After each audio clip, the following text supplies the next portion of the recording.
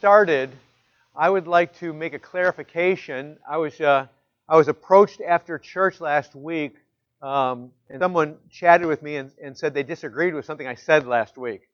And we talked about it, and after the conversation was over, I realized that they were correct.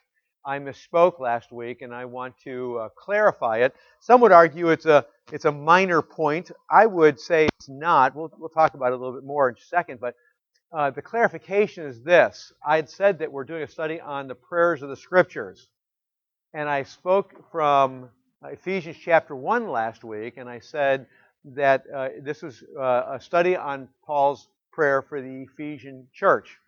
And the person pointed out to me that Ephesians chapter 1 actually does not contain a prayer of Paul.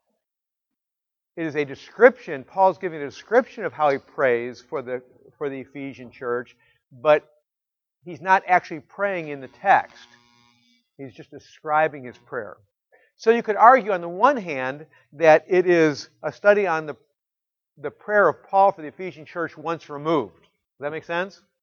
So he's praying this way, but he's just describing the prayer. Now some would say, that's kind of semantics, isn't it? Yeah. Now when it comes to the Scriptures, we need to be accurate with the Scriptures. And so the person who talked to me, I appreciate he's right. It's a description of a prayer. It's not an actual prayer. It still is legitimate study of biblical prayers, though, because certainly it is a description of Paul describing his praying, and because he's describing the praying, his description of what he prays about is inspired. And therefore, what he is praying about is equally important and ought to be recognized. So although I appreciate, and I do appreciate the clarification, we are certainly still studying the prayers of the Scripture, just in the case of the prayer of Ephesians and in 1 Thessalonians today, as well as several others we'll look at, are a study of biblical prayers once removed from the prayer. It's kind of like, if I may say it this way, if I say, Charles, what are your prayers about? And he says to me, this is what I pray about. I say, well, how do you pray about those things? And he tells me how he prays about those things. As much as he's presenting accurately what's actually happening in his prayers, it's a representation of his prayers, correct? And since we know that this is inspired text, it's an accurate representation of his prayer. So we're still studying the prayer of Paul in Ephesians last week. It's just once removed from the actual individual words of the prayer, if that makes sense. I just want to make that clarification because and as I said to this person, I said, yeah, it was kind of sloppy, me calling it a biblical prayer. It is it's an accurate biblical study of an accurate explanation of a biblical prayer, which is obviously more accurate. But I just wanted to make that clarification. We're going to do the same thing in today's study in 1 Thessalonians chapter 1. It is a study of biblical prayer, but it is a study of a description of a biblical prayer. Before we get started in the text, let's have a word of prayer, and then we'll look at the text, though. Lord, help us this morning as we consider prayer. It is something that you talk about regularly in your Scriptures. It's certainly a call on a Christian's life to be praying. It is clearly commanded in the Scripture. It's clearly given examples in the Scripture repeatedly. It is important to you, and you have called us to that. And so, Lord, I pray you'll help us to learn. Because in praying, there are many pitfalls we've seen over and over and over again. And Lord, we don't want to fall in those pitfalls anymore. We want to be focused on what is hot in your heart, not what's hot in ours, because our hearts are sinful, yours is not. And so help us this morning as we consider this example of biblical praying, that it will be inculcated into our lives, in our thoughts, not just in our activity of prayer, but in our hearts, so that it will flow out of our praying for your glory. Help us. In your name I pray. Amen. So, 1 Thessalonians chapter 1, we're going to be looking at Paul's prayer for the Thessalonian church, his description of his prayer. We're going to, for sake of conservation of language, we'll just call it Paul's prayer for the Thessalonian church. It's interesting, if you were to boil away Paul's prayer here in 1 Thessalonians chapter 1, what you'd come out of the text, when all is said and done, when all the boiling is done, the purified, specific product that could sum up Paul's prayer, it is this. It's one word. Again, to say it a different way, Paul's prayer can be summed up with one word. And the word is thankfulness. This entire prayer drips with thankfulness. But before we get into the text, before we read the text, I need to ask a question, a very simple question, but a question nonetheless. When you pray, again, I'm assuming you pray. When you pray, are you thankful in your prayers? Now, and I'm asking the question not to guilt you into being more thankful. I want us to start out with a foundation, either a good one or a bad foundation with regard to ourselves as I study the text. But we're not done with the questions, because the second question is going to follow up with this. Generally speaking, if you could broad brush your prayers, if you find yourself thankful at all in your prayers ever, ask yourself this question. If you could maybe have someone listen in and generally target this, what would you be thankful about? What would be the general themes about what you would find you're thankful about? Or the thankfulness that flows out of your prayers, what would it be focused on? That's the questions. These are the questions we have to ask ourselves. And the reason why I ask the question is because two things. Number one, I find most praying is not very thankful. Most of my praying, if I'm being honest with you, which I hope I am, is oftentimes not as thankful as it ought to be. When I hear other people pray, I got to be honest with you, I don't hear a whole lot of thankfulness. Interestingly enough, thirdly, when I hear people being thankful in their prayers, when I listen to people's prayers, the thankfulness I hear falls into just a couple loose categories that all get folded into one big category. We're either thankful over our food. That's a big one, right? At least 3 times a day. Unless you're on a cruise ship, then it's at least 5 times a day. We're thankful for our food, right? Beginning of meals, we thank the Lord for the food, right? I mean, it's the thing you got to do. Outside of meals, we're usually thankful for good physical things that come into our lives, aren't we? I mean, isn't that generally speaking what thankfulness can be captured by? So you could argue that in all categories, I'm being general. If it doesn't apply to you, don't be offended. Okay? But if you choose to be, that's your call. But generally speaking, our thankfulness, that is Christians' thankfulness, tends to be about horizontal physical stuff. Good things that happen to us. Got a good report from the doctor, arrived safely on a trip, got a raise at work, got a job,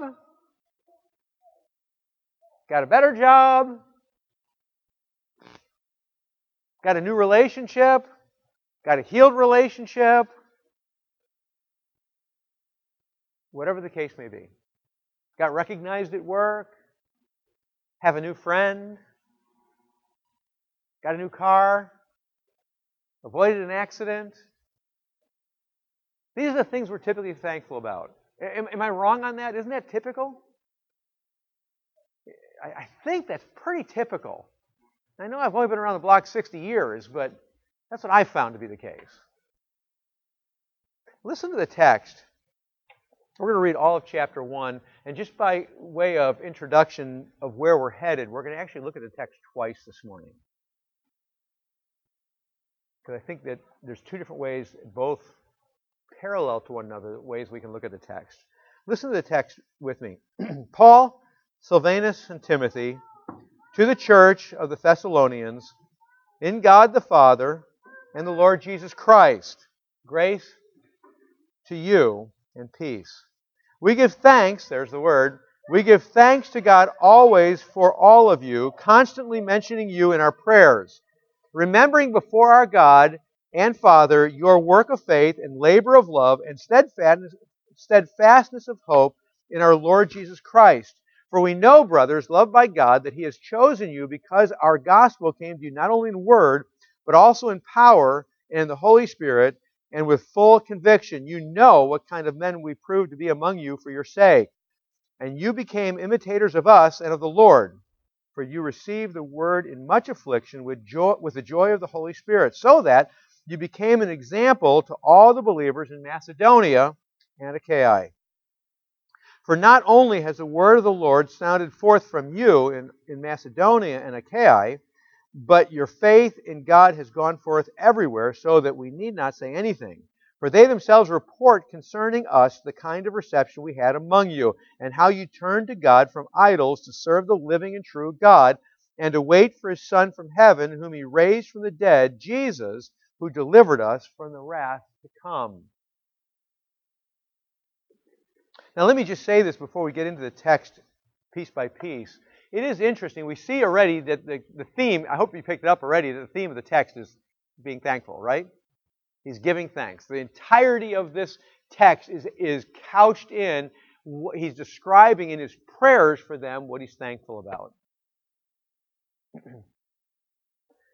It is interesting, if you study Paul, and I would argue the rest of the scriptures, it's pretty devoid of thankfulness for the things that we're thankful about.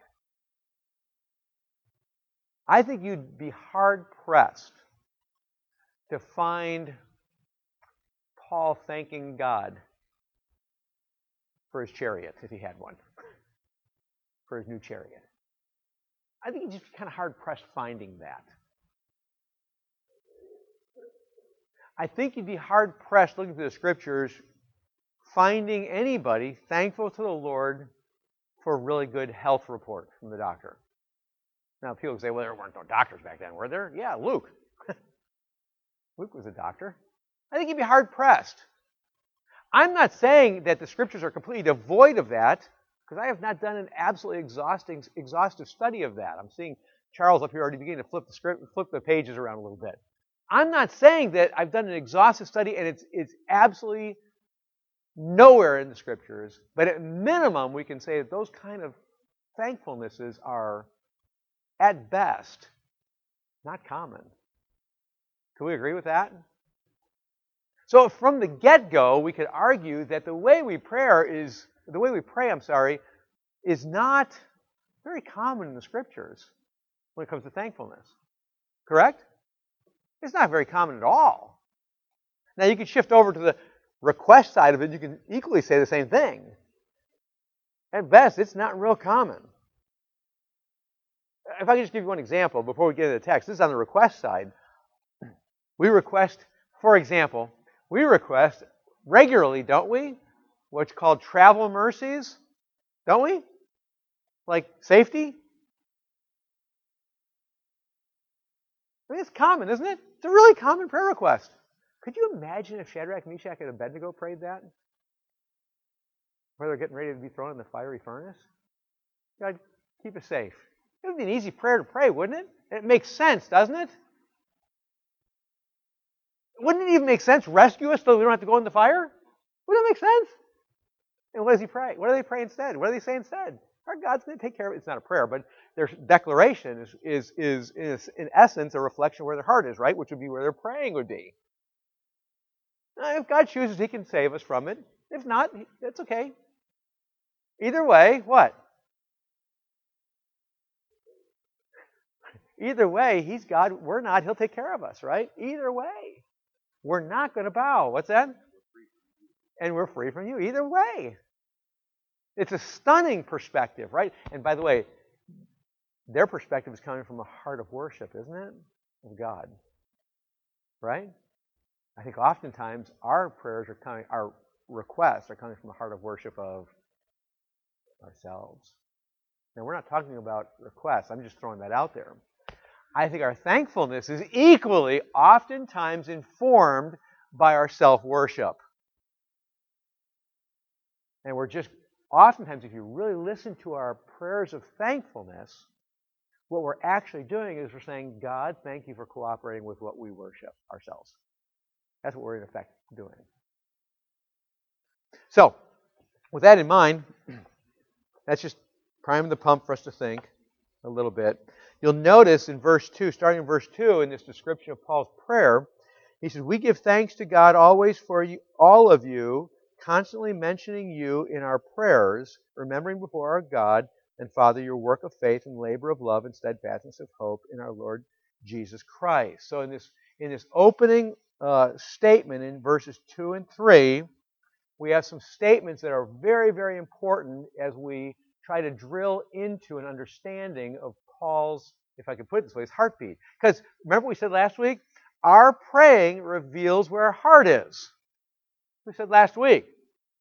And I would maintain that the Scriptures everywhere argue that what we pray about reveals where our heart is. That doesn't mean we need to pray better.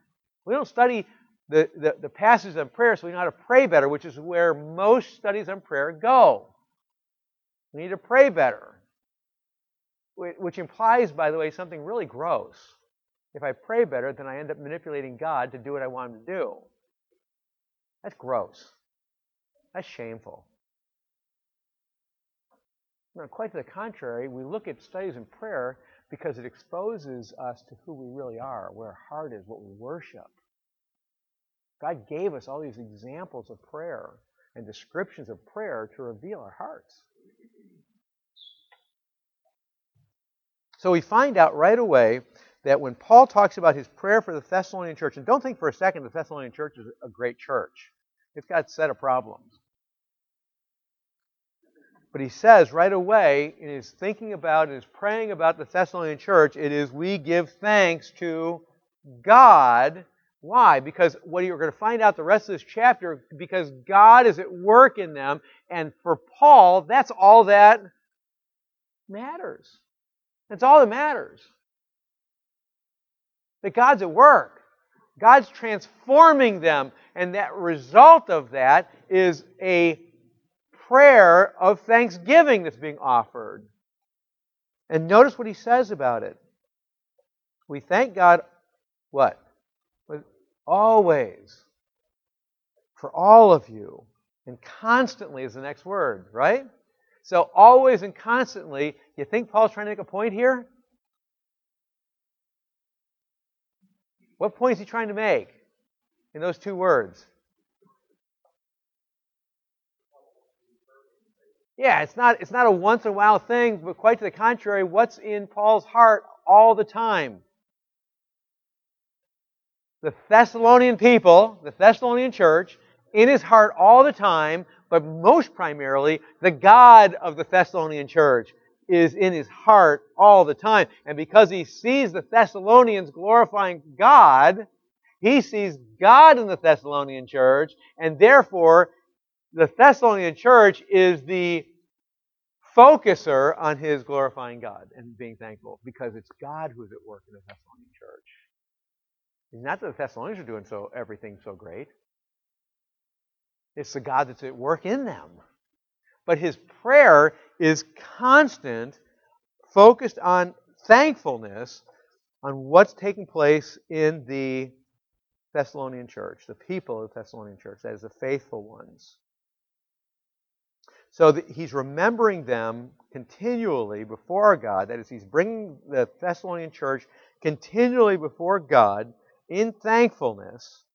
He says, remembering before God, verse 3, before our God and Father, your work of faith and labor of love and steadfastness of hope in our Lord Jesus Christ. It's a pretty potent description, isn't it?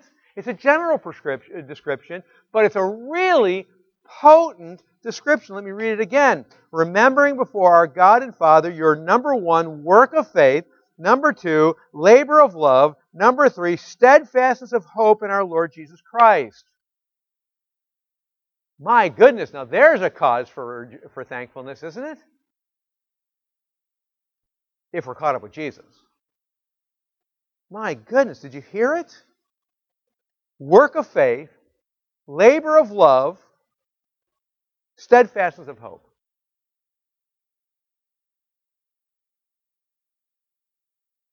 So they're caught up with Jesus. They're caught up with the God who has saved them. The result of that is that they're working by faith, that is, as Philippians says, what? We work out our salvation with fear and trembling because it is He who is at work in us, both to will and to work for His good pleasure.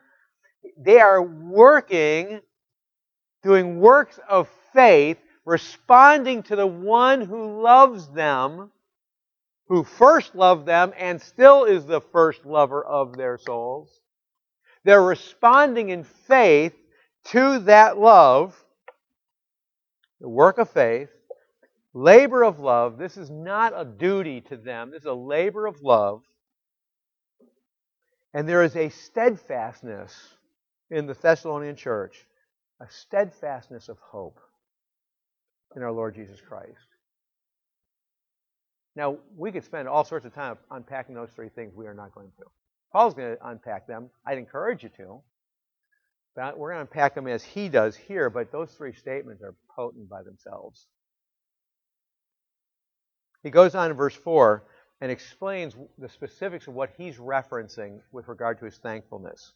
Verse 4, "For we know, brothers, loved by God, that He has chosen you, because our gospel came to you not only in word, but also in power and in the Holy Spirit and with full conviction." Let's just stop on verse 4 for a second.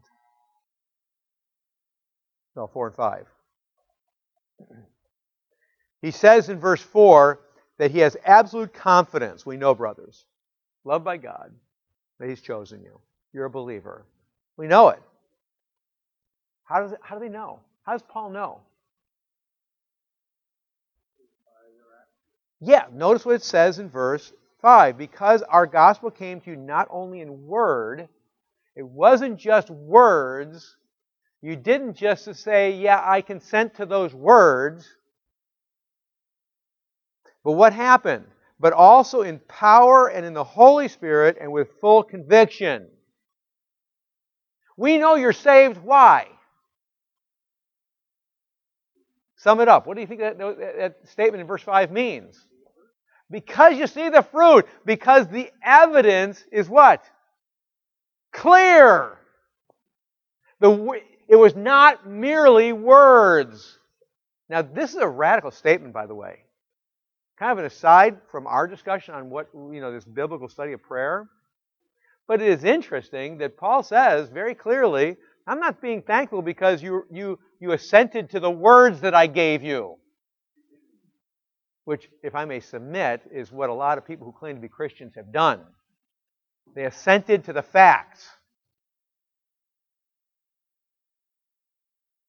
Now, I would argue Paul would find that absolutely disgusting. He's thankful because what? They didn't merely assent to the words. You didn't, as it says in verse 5, because our gospel came to you not only in word, but also there was something that accompanied those words. Is that what it says? Yes. What accompanied? Power in the Holy Spirit and full conviction. Now, again, we need to pause on that. He is thankful for what in the Thessalonian church? When he looks at the Thessalonian church, when he hears with regard to the Thessalonian church, what's he hearing? Yes! They are lights in the midst of darkness. He's being thankful continually. Why? Because what he's hearing is that they are transformed and transforming people. He's rejoicing, he's being thankful because they are walking a life of faith. But ultimately, he's being thankful for the Thessalonian church. Why? Because the Spirit came with conviction and power. Full power. Because the Spirit, he's thanking the Lord because the Lord did this. Right? The Lord is doing this. The Lord will continue to do this. Are they transformed? Yes. Are they being transformed currently when he wrote this? Yes. If the Spirit is truly at work, will they continue to be transformed? Yes. And that's what he's being thankful about. And then he continues in verse 5, you know what kind of men we proved to be among you for your sake. What's he talking about? He's not bragging on himself. That doesn't fit the context at all. You know what he's saying? When he says in verse 5, you know what kind of men we proved to be among you for your sake, what he's referencing is this. He's saying, you know that the Spirit is at work in us. He's talking about the Holy Spirit there. The Holy Spirit has also come to us, not in word only, but also in power and the Holy Spirit and with full conviction. He's saying, you know us. We're there. We preach the gospel. We preach this gospel that you heard and received by the power of the Holy Spirit and were and are continuing to be transformed. You know us, the bearers of that message, and you know that that is true of us as well. You observed it. You saw it. It resonated out from us. It was clear. If I may just say this, in Paul's thankful prayer here, he's saying, in effect, that this was obvious. You kind of get that, don't you? It was obvious. It was obvious in us when we were with you. It's now obvious with you. And he's going to clarify that even more in just a few minutes. He goes on in verse 6. And you became imitators of us. What does that mean? Well, they were doing what? As being recipients of the gospel themselves, the Spirit bringing full power, full conviction. You looked at us and because you desired to glorify Christ, because you had the same Spirit, you looked at us to see what it looked like. And you imitated it. Of course, it goes on in verse 6, and you became imitators of us and of the Lord, because you have the written word that tells us about how the Lord was. And so you imitated Him as well. For you received the word in much affliction, and this is really interesting. He gives, again, a clarification of what he is being thankful of, isn't he? You received the word of the Lord in what? Much affliction. You know what that means? You know what he's talking about there? There was a lot of resistance. In the community of Thessalonica, there was a lot of resistance. There was a lot of people chafing. There was a lot of people fighting against the gospel. You can read about it in the book of Acts. There was a war going on against Paul. And yet there were some, in the midst of all that affliction, and the war, if it's on Paul, if you think about it, if it's on Paul, and people begin to respond to the message that Paul is presenting, what's going to happen to those people who are responding to the message Paul is preaching? Affliction there too. That's exactly what he's talking about. In the midst of tough, hard affliction, much affliction, you receive the word. And notice how it's described. You receive the word how? What does it say? It's not on my forehead, it's on the scripture page. With the joy of the Holy Spirit. So they received the word of the gospel with the full power of the Holy Spirit and conviction, and added to that is what? Joy. Joy. In the midst of the affliction, joy. And the implication of that is not just it's stated in the past tense, but because of the big picture here of the context, that joy is continuing. That's really clear in the context of chapter 1. The joy is still continuing. You received it. The beginning point, he's looking at the beginning point of their salvation. When he was there, he preached it. Some received it in the midst of much affliction, and they received it with the joy of the Holy Spirit. And the implication, again, in chapter 1, is that that joy remains. Because he's still giving that kind of thankfulness for them. So that, verse 7, you became an example to all the believers in Macedonia and Achaia. Does it sound to you, can I just ask a quick question? Does it sound to you that the Spirit coming in full power and conviction, does it sound to you that the result of that kind of reverberates a little bit? that what it sounds like? Like I got one, of course. Does it sound like it reverberates a little bit? You sound like it evidences itself. Does it sound like that here? Well, yes. Paul is rejoicing dramatically over that reality. He is enthralled with this. He's excited about it. He's moved. He's captivated.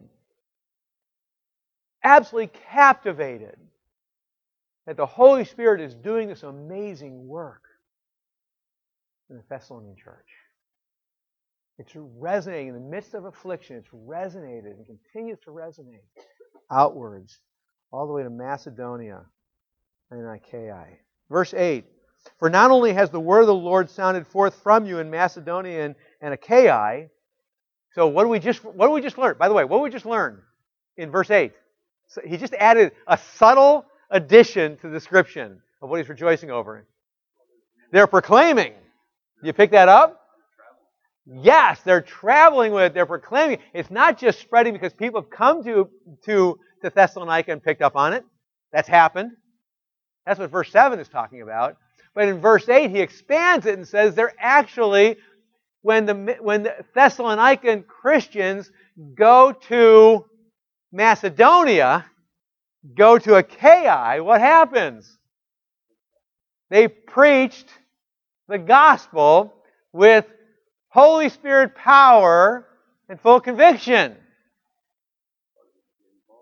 Yes, absolutely. You're right, Charles. Part of imitating Paul and Christ, the Lord. Continues in verse 8, for not only has the word of the Lord sounded forth from you in Macedonia and Achaia, but your faith in God has gone forth, where? Everywhere, so that we need not say anything. Wow, is that encouraging to Paul, huh?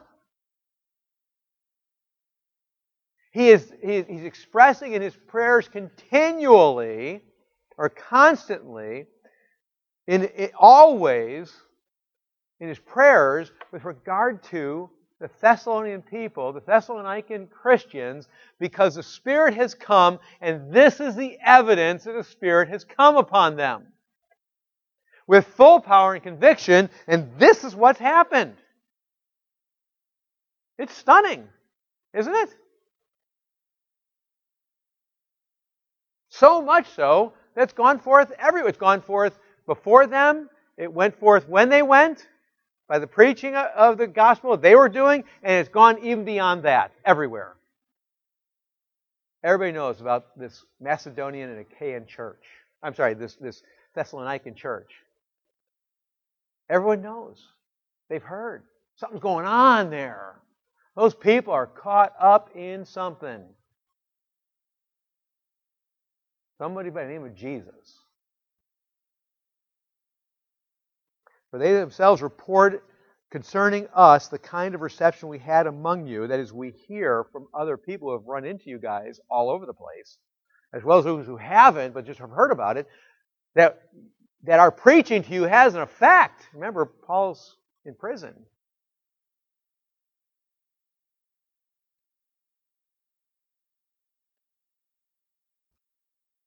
It's had an effect. Dramatic effect. And how dramatic of effect is it? Again, verse 9. And how you turned, and notice the description of repentance here. How you turned to God from idols to serve the living God, or serve the living and true God. You turned to God from idols, rejecting idolatry in all its forms, to serve the living and true God. Clear picture of repentance. Verse 10, and to wait for His Son from heaven. And that wait does not mean sit back and relax, which is, by the way, one of the problems the Thessalonian church has, to sit back and relax. It's interesting. That's for discussion for another time. And to wait for His Son from heaven, whom He raised from the dead, Jesus, who delivers us from the wrath to come.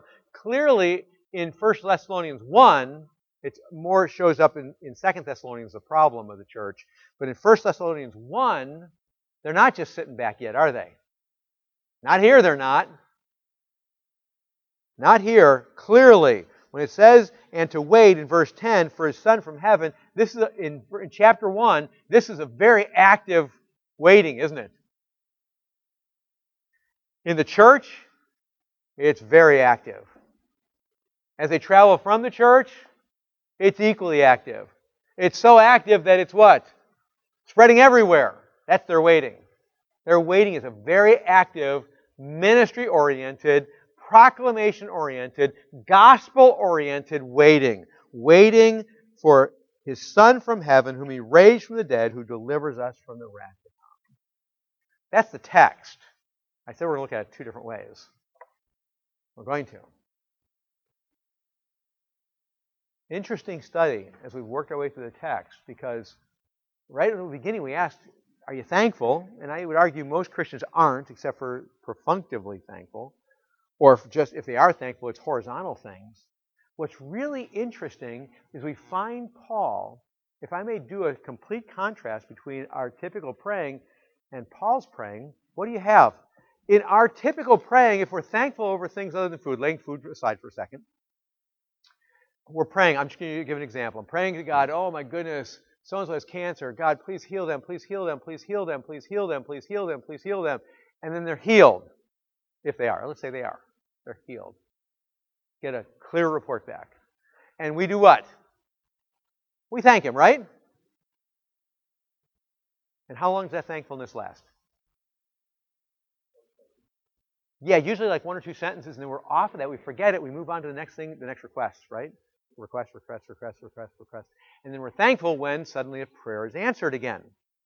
And then we're off it real quick. We're rushing off to... How does Paul pray for the Thessalonians again? What's the word? Thankfully, right? And he does it how? Constantly, all the time. But what's he being thankful about? Not healing from cancer. That's not in there, is it? Yes. He's caught up in this thankfulness that they, by the Spirit, in full conviction, are being called into a supernatural unity with Christ. And so the result of being supernaturally unified with Christ is that they are supernaturally unified with one another in the church. Right? That's what he's talking about here. So the first thing I want to wrestle with us as we talk about this text, as we think about it in light of our praying, is this. Where did we start out? What are we thankful about? Remember what we said. What we pray about reveals a lot about us. Theologically, in reality. For Paul, we have the scenario where all he seems to care about is what? No, for Paul, what does he care about? He cares about God being glorified. Right? Isn't that his heartbeat? Now we know that's the case elsewhere, don't we? Isn't that what we find out all the time? He's willing to be shipwrecked. He's willing to be imprisoned. He's willing to be beaten with rods. He's willing to be stoned. He's willing to be thrown out of cities. He's willing to be mocked. He's willing to be ridiculed. He's willing to be imprisoned. He's willing to be hauled off to Rome. He's willing to die. Right? Am I missing anything? That's a general summation. For what purpose? Because he sees Christ as more valuable than his life. Isn't that right? He sees Christ more valuable than anything he knows. Sounds like Moses in Hebrews chapter 11, doesn't it? He rejected all the riches of Egypt because he found the riches of Christ more valuable. Does that make sense? It's a radical difference. He gave up it all because he considered the riches of Christ more valuable. Hebrews 11, 24 through 26. And we find that here for Paul, he's caught up in that.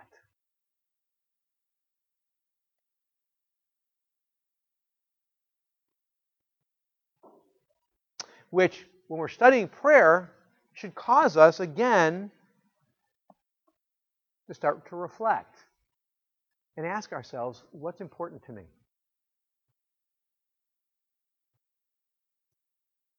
What's valuable?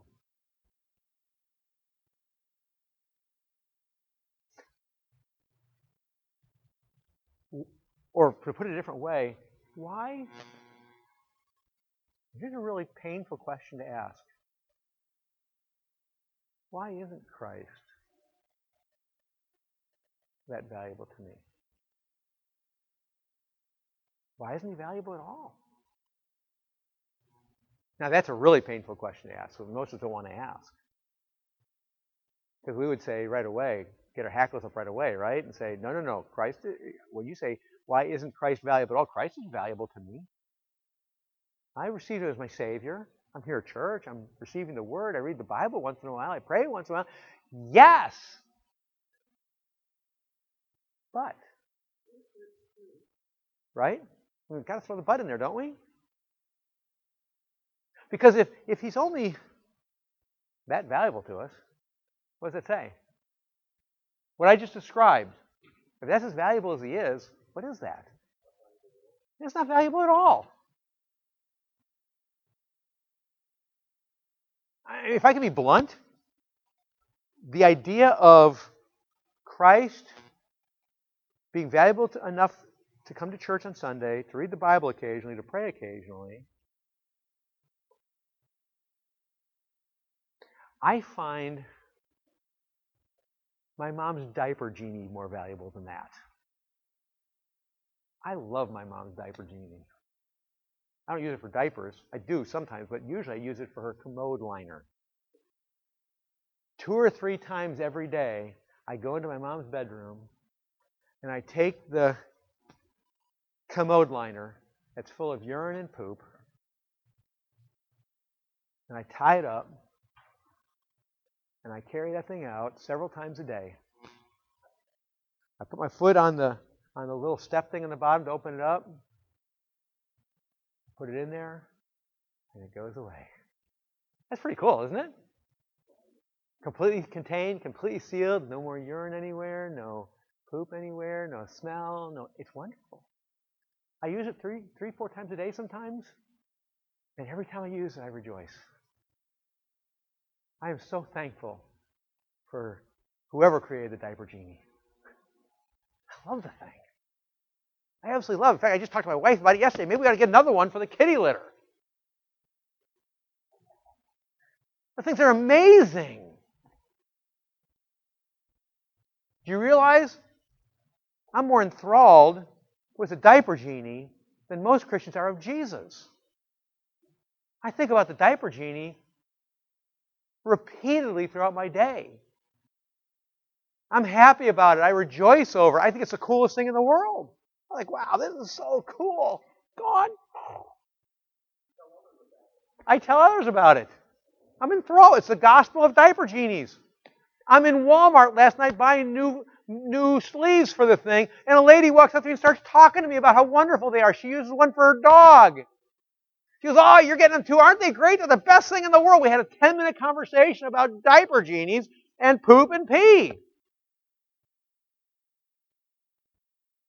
That's more gospel presentation than most people ever do with the gospel in a year that claim to be believers. You realize that?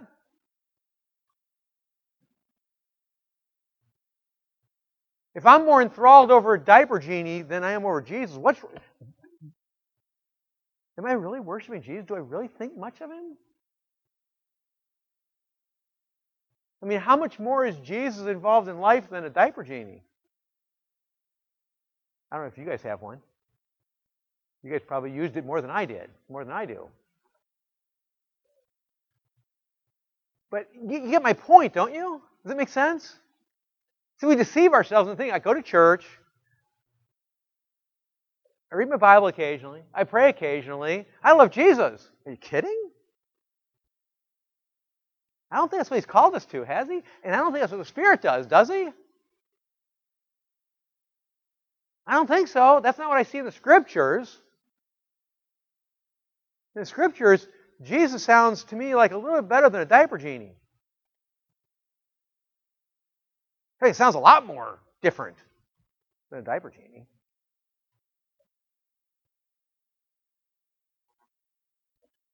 Paul is constantly thanking the Lord. Why? Because the Holy Spirit has come to him in full power and conviction. That's why.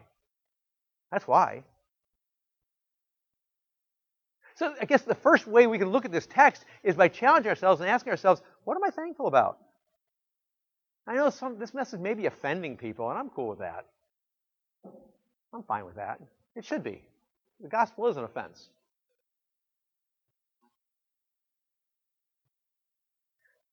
But he is thankful constantly, all the time, because he's absolutely enthralled with the reality of the Spirit at work in people's lives, transforming them.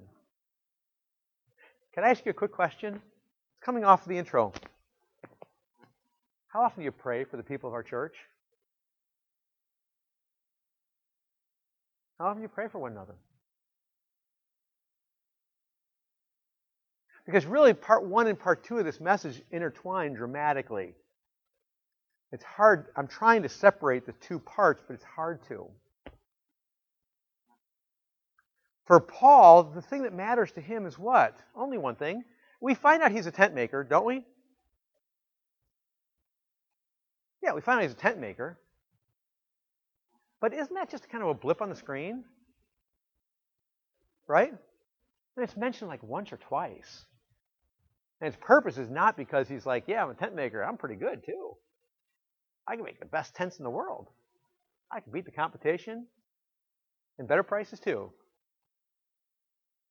No, he just throws it out there. He's a tent maker. But what, if you squeeze Paul, what does he drip? Tents? Does he drip his business? When you squeeze Paul, what comes out? Christ. Christ and him crucified. And if that's true, then what is going to be evidence in his prayers? Christ and him crucified. So, again, as I said before, the challenge of the text is not we need to pray better. We need to pray for one another better. We need to pray that and be thankful that God is at work and so and so. That'll come when I'm where? When I have the Spirit in full power and conviction, right? Am I missing something? I don't think so. This is not a guys, ladies, we've got to do better here at Redeeming Grace Baptist Church. That's not what this text is about. This text challenges me. Who am I in relation to Christ? And who is Christ in relation to me? What's going on there, Steve? That's what the text challenges me with. It should challenge us with as well, each one of us. Am I finding myself thankfully praying for the people of the church? Are you finding yourselves thankfully praying for the people of the church? Well, that begs another question. And this gets really painful now. What is there to be thankful about with regard to our church and the people of our church? This is where it gets really painful. I wrestled with this going to this text because of this. Because it gets really painful. I don't think the point of the text is, listen, guys, ladies, we need to pray thankfully for one another.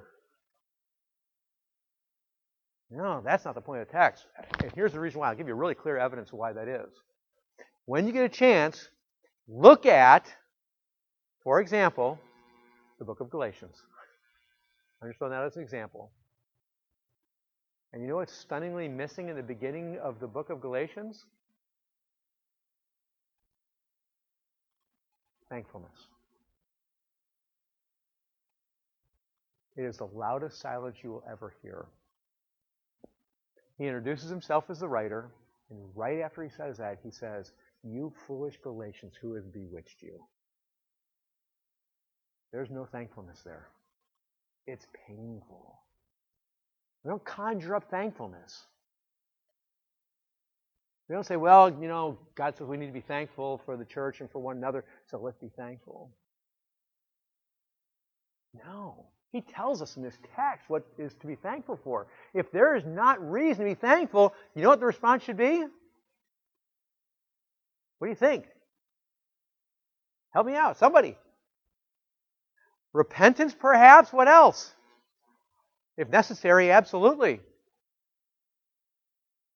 Grieving, right? Grieving prayer. Shouldn't it? It's troubling if there's no grieving prayer, isn't there? Brokenness, grieving.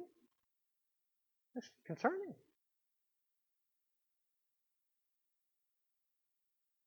The prayer ought to be grieving if what Paul talks about here isn't there.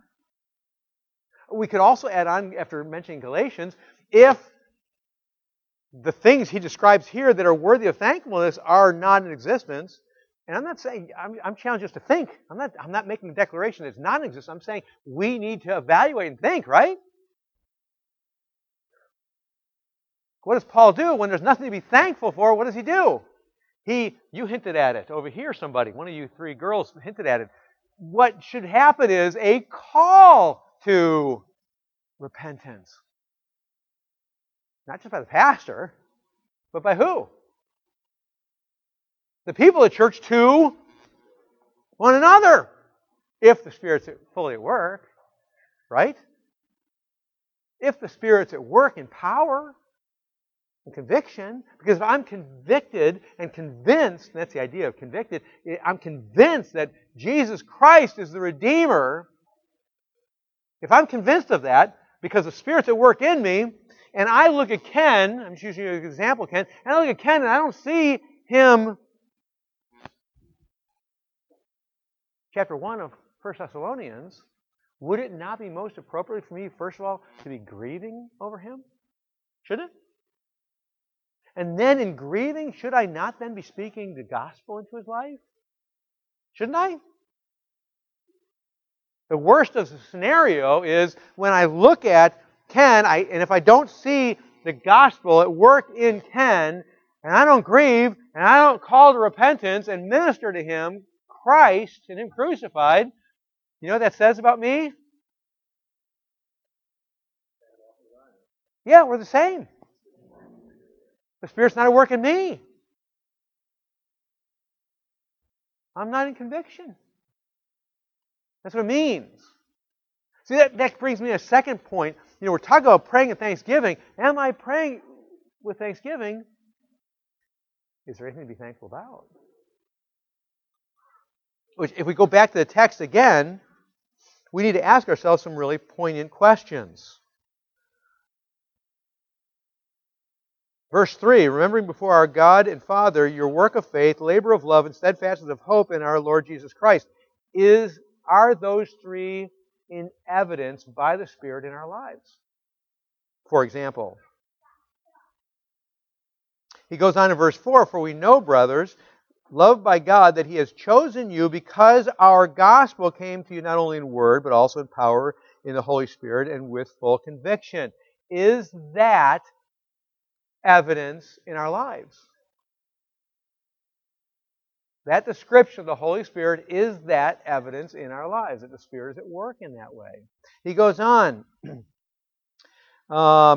verse 6, and you became imitators of us and of the Lord, for you received the word in much affliction with joy in the Holy Spirit. Stop there, verse 6. I'm just asking questions. I'm not making declarations. I'm just asking questions according to the text in this study on prayer.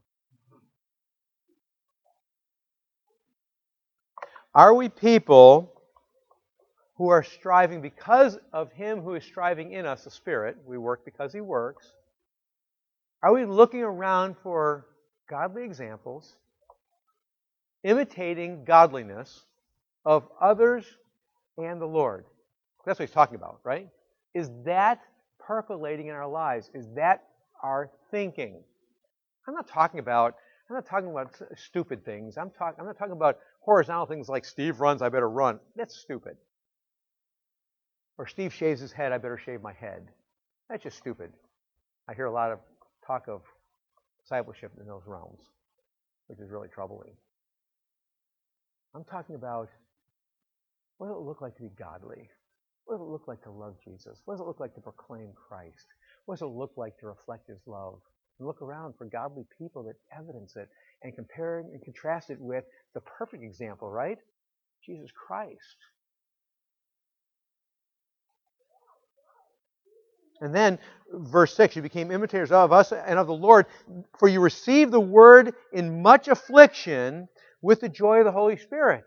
Can I just ask you real quick? Even though it's in the past tense, the evidence of the text in all of chapter 1 makes it very clear it's current in the present as well. Do our lives, if our lives are summed up, do our lives demonstrate the joy of the Holy Spirit? Do they evidence the Holy Spirit joy? I'm just curious. I challenge myself with this. What are my joys? Are they Christ-centered? Are they Christ-consumed? Are they informed by the truth?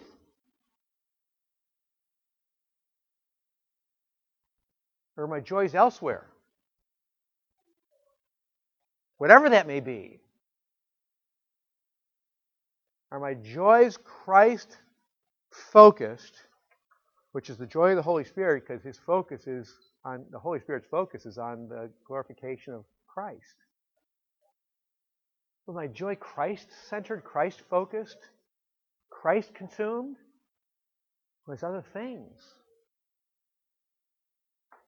In the midst of affliction, in the midst of difficulty, where the rubber meets the road, when life is tough, when I'm sick, when I have cancer, when I don't get the promotion, when I am mistreated, misjudged, lied about, whatever the case may be. Joy? That's what Paul's talking about. Joy? That's what James talks about too, doesn't he? When he says, count it all joy, my brother, when life goes well. Is that what it says? No, James says, count it all joy when you experience various trials of many different kinds. Knowing this, there's theology. Knowing the truth. What? What does it say? Knowing this. What? Anybody? James 1. What? No. It says, consider it all joy. I'm just testing you now. Consider it all joy, my brother, when you experience various trials of many kinds, knowing this, that the trying or working of your faith does what? Produces perseverance or faithfulness. That's the truth. That's Christ-centered.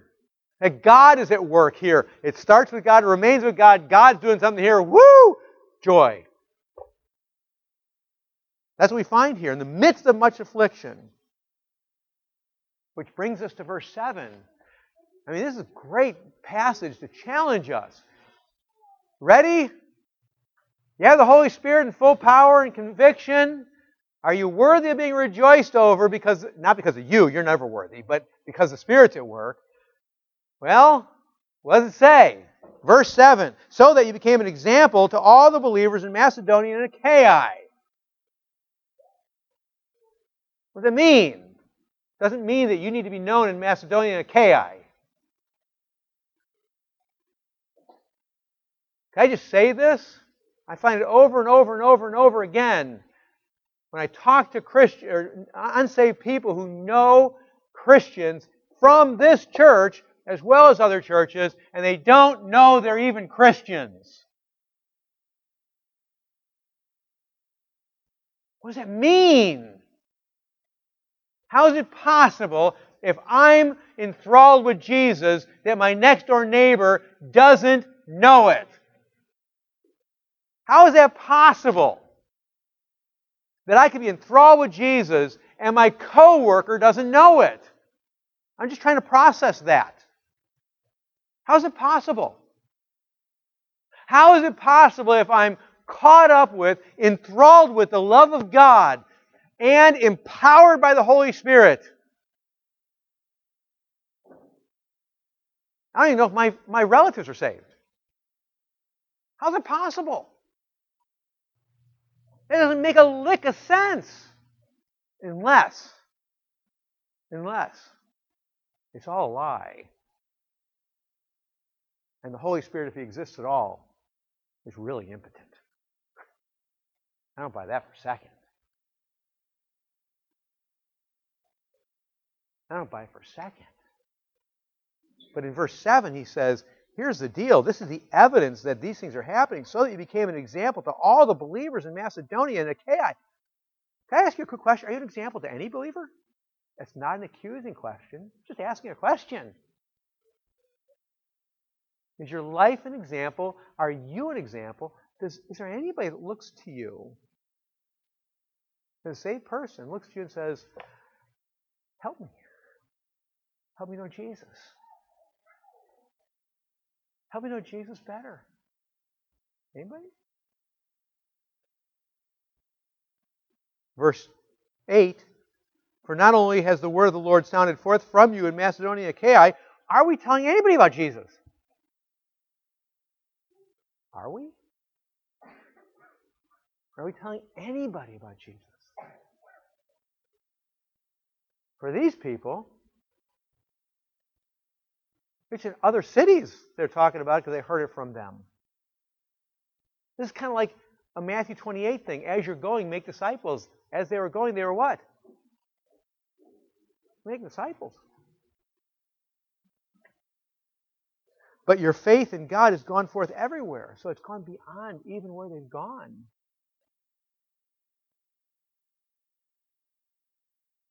Our faith isn't even going to the next door too often, is it? Our faith too often can't even send an email, can't even type on a keyboard. Our faith too often can't even pick up a phone. We'll call people or send text messages about everything, won't we? I mean, we know that's true.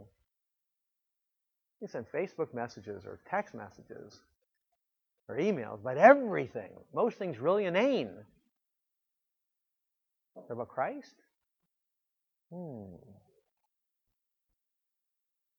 I find it enthralling in a bad way, not in a good way. I post two different types of things on Facebook regularly. It's either really important theological perspectives or really funny things, at least things I think are funny. My wife doesn't think that's too funny, but I think they're funny. On the funny things I post, and I always look to see who's liking them, not for my own stroking at all, but just because I'm intrigued. I'll get like 40, 50, 60, 70 likes and thumbs up and happy smiley faces or laughing faces on my funny posts. And when I post a theological truth or something about Jesus, I'll get 3 or 4. 5.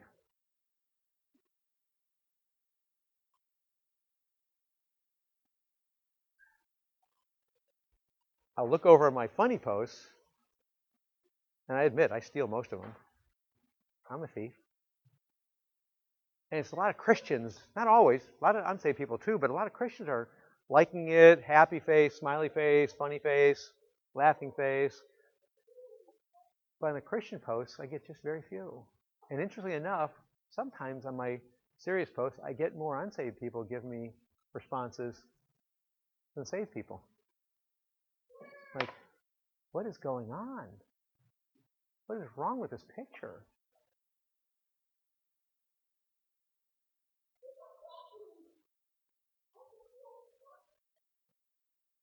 And I'm just using Facebook as an example.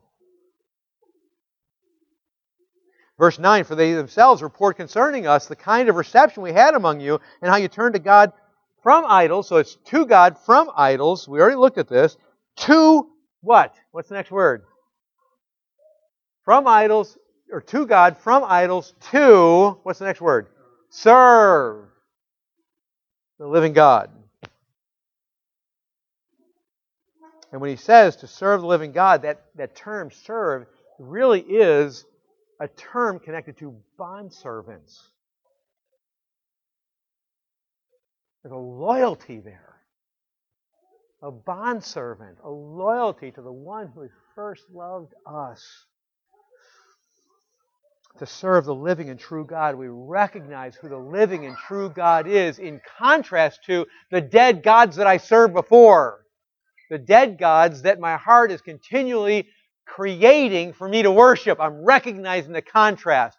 And I'm serving who? I'm fighting against the ones that continually pop up in my heart all the time. And I'm serving. I'm hot after serving the living and true God. And I'm longingly, actively waiting. Again, this text is not a call. There's no command here. This text is not a call to be thankful. This text is not a call to do better. At all. This text is given as an example of what it looks like to be enthralled with Jesus. Because when we're enthralled with Jesus, you know what begins to happen? We become really thankful. We become caught up in thankfulness to a God that is so merciful and so gracious, because we see that all things are from Him, through Him, to Him be glory forever. Amen. And we become enthralled by the power of the Holy Spirit at work in us. And in being enthralled and thankful, we grieve when we see people not tasting, seeing that the Lord is good, that claim to be believers. And we minister to them because we can't help it. We want them to know Jesus. And as a good soldier, we don't get distracted by the things that are not about soldiering for our general. We see things as from Him, through Him, to Him. So if this blank thing is not from Him, through Him, to Him, I don't care. If it's not for His glory, then it's for my detriment. It's an ensnarement. It's a trap.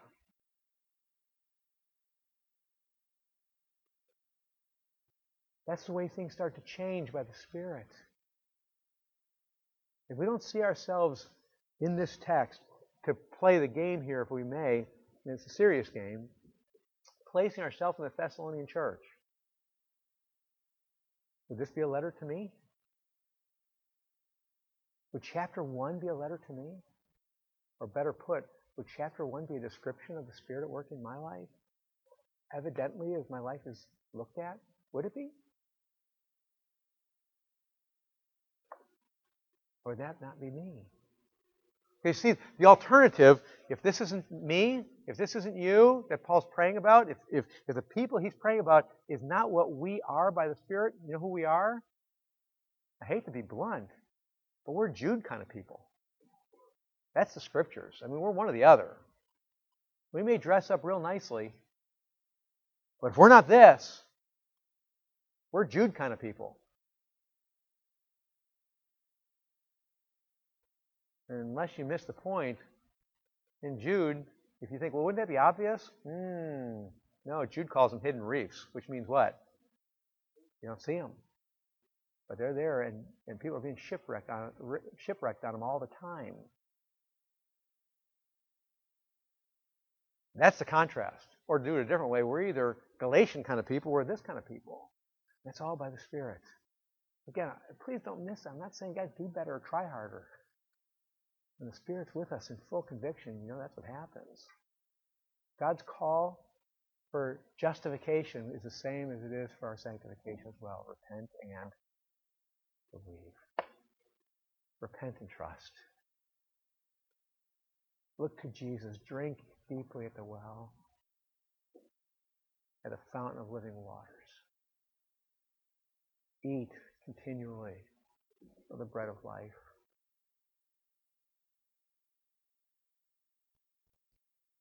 And the Spirit will change us. I'm convinced. I'm absolutely convinced.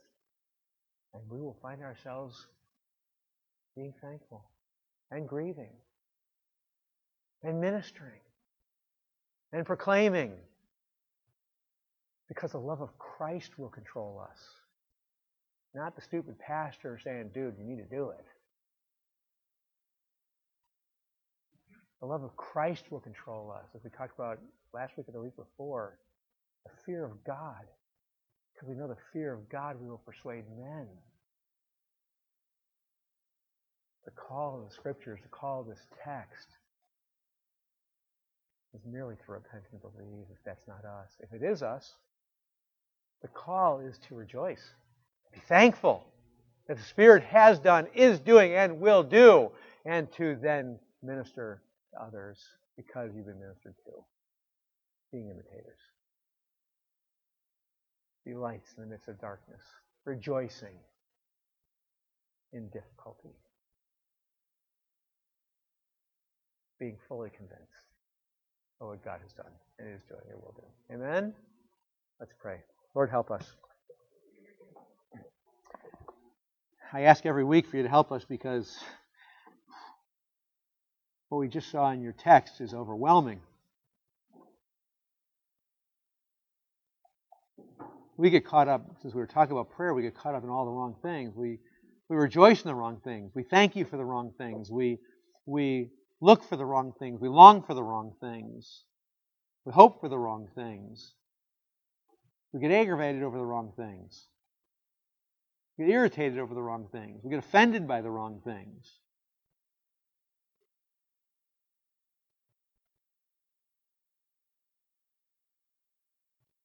And so, Lord, we ask you'll change our hearts so that we will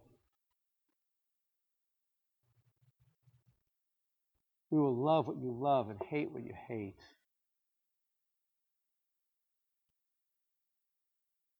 I pray, Lord, that what will be real in our lives is that the things of this earth will go strangely dim in the light of your glory and grace. Protect us from falling into such easy and yet evil trap of thinking we just got to try harder. We just got to do more. Or in this case, we just better pray more thankfully and tell people about Jesus. It's so wrong-headed. We ask that your Spirit moves mightily in us, captivate us with you.